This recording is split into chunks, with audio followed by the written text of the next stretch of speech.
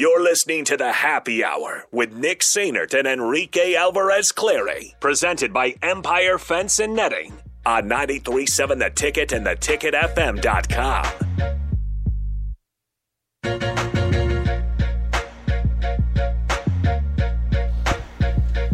Welcome back into the Happy Hour, 93.7 The Ticket, theticketfm.com. Nick and Rico hanging out with you guys. We go ahead and head over to the Honda Lincoln Hotline, where we're joined by our regular guest, Steve Mark of Inside Nebraska, just on a different day. Steve, how's it going, man? What's up? I'm doing great, Nick. Thanks for having me. Okay, so we got a text. We were having the conversation in the first segment of player development, Steve, because Hold on. Before we get into this, I just remembered. Steve, I have a very important question for you that has absolutely nothing to do with sports. Okay. Red Panda, washed or not? Oh, washed. Bingo. Steve, we can't cut Steve off. I'm going to hang up on him. But what's good, Rico, is Steve and I had this conversation last week at the Husker basketball game. I know so you we're did. Okay. You implanted it into his brain. It's one of those things where, the first maybe 4 or 5 times that I saw her, it was impressive. Mm-hmm. But then after that, it's just, oh, she's doing it again. That's like saying they're all over the country as well on social media. So it's one of those things where it's like, oh, she's at it again. No, right, that's I'm going to keep on scrolling. That's like saying, oh, LeBron dunked the ball again. Oh, Dirk hit another fadeaway. Oh no, Mike Trout hit another home run. No, it's amazing every time you see it. Yeah, I know where you're coming from, Rico. I'm just going to have to disagree with this. The LeBron dunks do not excite me. I'm entertainers, I guess. Oh, look, Steph hit another 48-foot three-pointer. Like, what are we doing? That doesn't happen that often. We're becoming conditioned to greatness, right? Mm-hmm. You guys disgust me. Just like this radio show, right, Steve? Yes, absolutely. Okay, perfect. Good answer. You can stay on the line. There we go. So we're joined by Steve Mark of Inside Nebraska. We're talking about player development. Because I don't know if you saw Joel Klatt's tweet. Basically, long story short, there's only one 5-star recruit going to the Big Ten Conference, and it's to Ohio State and Brandon Inniss, who around according to multiple sites is in the 30 overall recruit ranking range or so. It really shows that the Big Ten is fully a developmental league, and Nebraska, obviously, I got texted at on the Starter Heyman text line saying Nick's going after Frost again. But it's because we just got out of a 4.5-year period where there was some of the worst player development that we've seen. Yeah. I completely agree with you that when I hear that there's only one 5-star that's committed to a Big Ten school, that just speaks to, like you said, Nick, the conference as a whole being a developmental league. And you're absolutely right. When I look at Scott Frost's tenure here in Lincoln, I'm not going to look at him as a good developmental program. It wasn't a good developmental program, so I don't really know what that texter is really saying. But to win in the Big Ten, and when you're watching at Big Ten games late in the season, important games, really good teams, you're not seeing maybe just like hot shot 5-star young players. Maybe you will at Ohio State, but they're a juggernaut. They stand by themselves in this conference. When you look at everybody else, it's older guys, it's 4th, 5th, 6th year guys at some points where the money is at, really. So I just think of the Big Ten. I mean, it's not shocking to hear that stat where there's only one 5-star playing in the committed to the conference, but I mean that's just never. I don't think that's what the Big Ten is. The Big Ten is a tough, rugged conference, and young 18, 19-year-old kids don't really excel in the Big Ten. It's the grown men, the 23, 24 guys who do well here. So, that's just who the conference is and what I think the conference is going to continue to be doing. Steve Mark of Inside Nebraska joins us here on the Happy Hour. Speaking of commitments and signees, signing day is tomorrow. We'll hear from Matt Rhule around 1:45 p.m., as I believe, when they said that Matt Rhule will address the media and Husker Nation. How do you feel like Nebraska's kind of closed out this recruiting class? Because thoughts were high and emotions were high towards the early signing day period about what the staff has been able to do, but now we have another month and a half or so underneath our belt since that early signing day. I mean, how do we feel? What's the vibe around this staff on the recruiting trail? Oh, I think it's been pretty good considering that they got such a late start on it, and just kind of going around the country and trying to pick up guys who they think that they can develop. Again, we're talking about being a developmental program, and I think Matt Rule is really kind of banking on his ability and his staff's ability to take some of these maybe overlooked, under-recruited guys who might like we've all said before, maybe someone has game-changing impact, speed, and maybe they need to be developed elsewhere in their game. And I think Matt Rule is definitely okay with taking guys like that. So I think considering when they were hired and when they hit the ground running, I think it was really impressive of Matt Rule and this staff. I mean, at Rivals.com, they're number 24th in the recruiting rankings right now with 27 total guys, 26 of them being high schoolers, plus the junior college commit and Kai Wallen, who's an interesting guy. So I'm impressed for sure. I'm curious to see hear what other people say.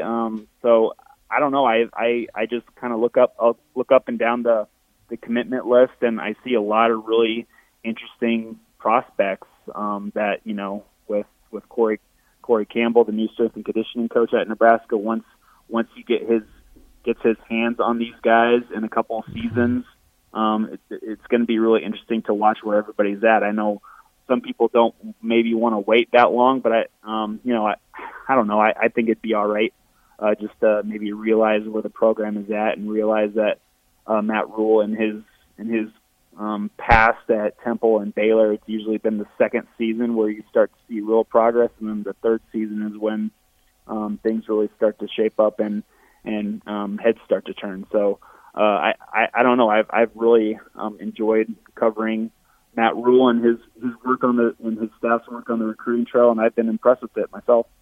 Talking about the recruiting trail and signing day tomorrow, they have 4 commits that will be signing tomorrow with Nebraska. Is there anybody that maybe that we're waiting for a decision to be made, maybe a surprise signing tomorrow?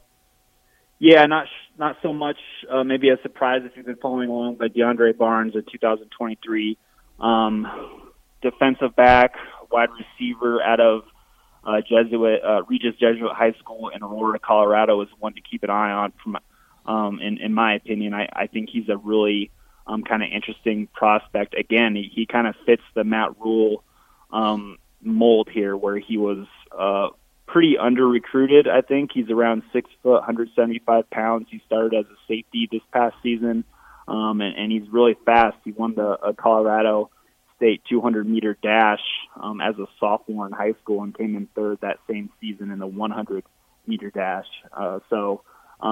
Really, really interesting prospect, another speed demon on the track who maybe needs to be developed in other parts of his game, but he's a 3-star prospect. He was recently offered by BYU, which is a pretty solid program out there. So DeAndre Barnes is one that I'll be keeping my eye on as well, and we already have a verbal commitment from Sua Lefotu, the defensive end, defensive tackle, just a defensive lineman in general, 3-star out of a really good high school program in St. John Bosco out in California. He was a former Washington Husky commit, so anytime that you can get your hands on a guy that Washington wanted for their defensive line, that's a good thing in my book. According to your colleague Greg Smith, DeAndre Barnes will be making his decision tomorrow night at 8 p.m. Central Time, so Husker fans will have to just sit tight just a little bit throughout the course of the day tomorrow to wait and hear what DeAndre Barnes' decision. So we won't be able to ask Matt Rule about DeAndre Barnes tomorrow afternoon, but hopefully the other 4 we will be able to. Steve, couple more before we let you go. Steve Mark of Inside Nebraska joining us with. Let's go ahead and transition to Husker hoops here, because Nebraska faces Illinois tonight, and Terrence Shannon Jr., who when he was in Lincoln kind of hurt Nebraska, and this Illinois team came into PBA and won by 20 over a Nebraska team. That feature, I believe that was the game that Juwan Gary got hurt, so they still had Emmanuel Bandamel as well. I mean, where does Nebraska basketball go from here? Look, I mean, I'm not going to sugarcoat anything. It's bad right now. Mm-hmm. I mean, you like when you're playing a team like Illinois, who Illinois has been really good. I think they're 1, 2, 3, 4, 5, maybe like 7-1 their last 8 games or something like that. Okay. And, Terrence Shannon, he's a future NBA player in my opinion. It's just going to be really hard to keep up with these guys. I don't know if Nebraska has the firepower that will make them capable of keeping up with a team like Illinois, especially when Illinois is at home. You're not going to put all your eggs in the Sam Hoiberg basket, even though I really enjoyed watching Sam Hoiberg come off the bench to score 15 points, hit all of his three-pointers and everything. So that was really fun to watch, but we just need more, right?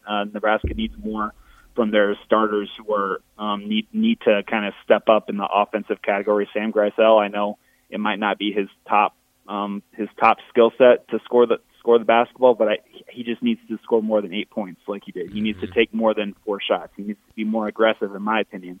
And I know we've talked to Fred Hoiberg after games about Greisel's, aggressiveness meter in his games, and maybe if he wants to ratchet it up. But Fred's been adamant about, just play his game, go his speed.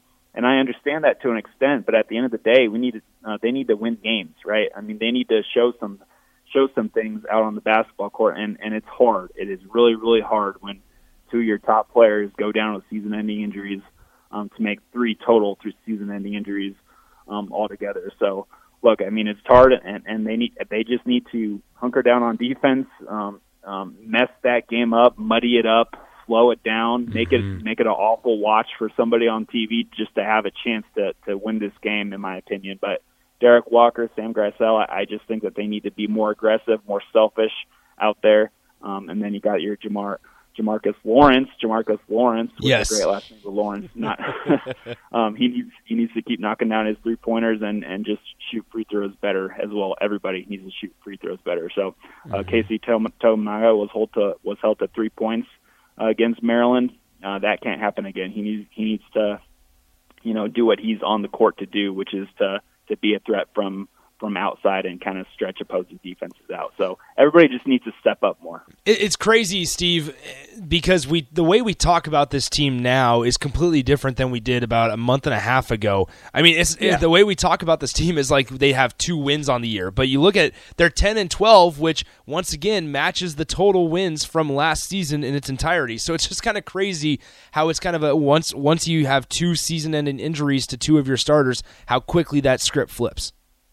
Yeah, it's just like, and it goes on to, I know everybody, the big hot topic right now is Fred Hoiberg and his job security, and it's such an interesting discussion because when Nebraska was at full strength, they weren't bad, right? They went to Omaha, they beat Creighton, who Creighton is looking like they were supposed to look at the beginning of the season. Yeah, they almost knock off Purdue at home. They take the Boilermakers into overtime and lose only by 3 points. They beat Iowa, right? They get a good win on the road at Minnesota. But so when they've been at full strength, Nebraska, Fred Hoiberg's team has looked good. They've looked like they've really kind of turned the corner in the direction of the program. So when you sit back and you look at this team without those 2 pieces, it's almost like it's not fair that you want to judge this team right now with how it's looking. At least that's where I'm at. I know it's probably way more of a more detailed discussion when you're thinking about Fred Hoiberg and his job security. But look, it's just really tough. Just really, really tough. The adversity that Hoiberg has been dealt and is trying to hurdle right now with this team. But it'll be interesting to say the least how they kind of try to cobble together some wins here during this final stretch of the season. All right, Steve. Hey, appreciate the time as always. We'll go ahead and let you go. Get some rest before signing day tomorrow, and we'll talk to you next week. Absolutely. Thank you, guys.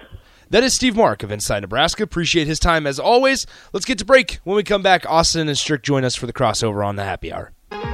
Download our app by searching 93.7 The Ticket in your app store to stay in touch and listen all day long wherever you are. More of the Happy Hour is next on 93.7 The Ticket and theticketfm.com.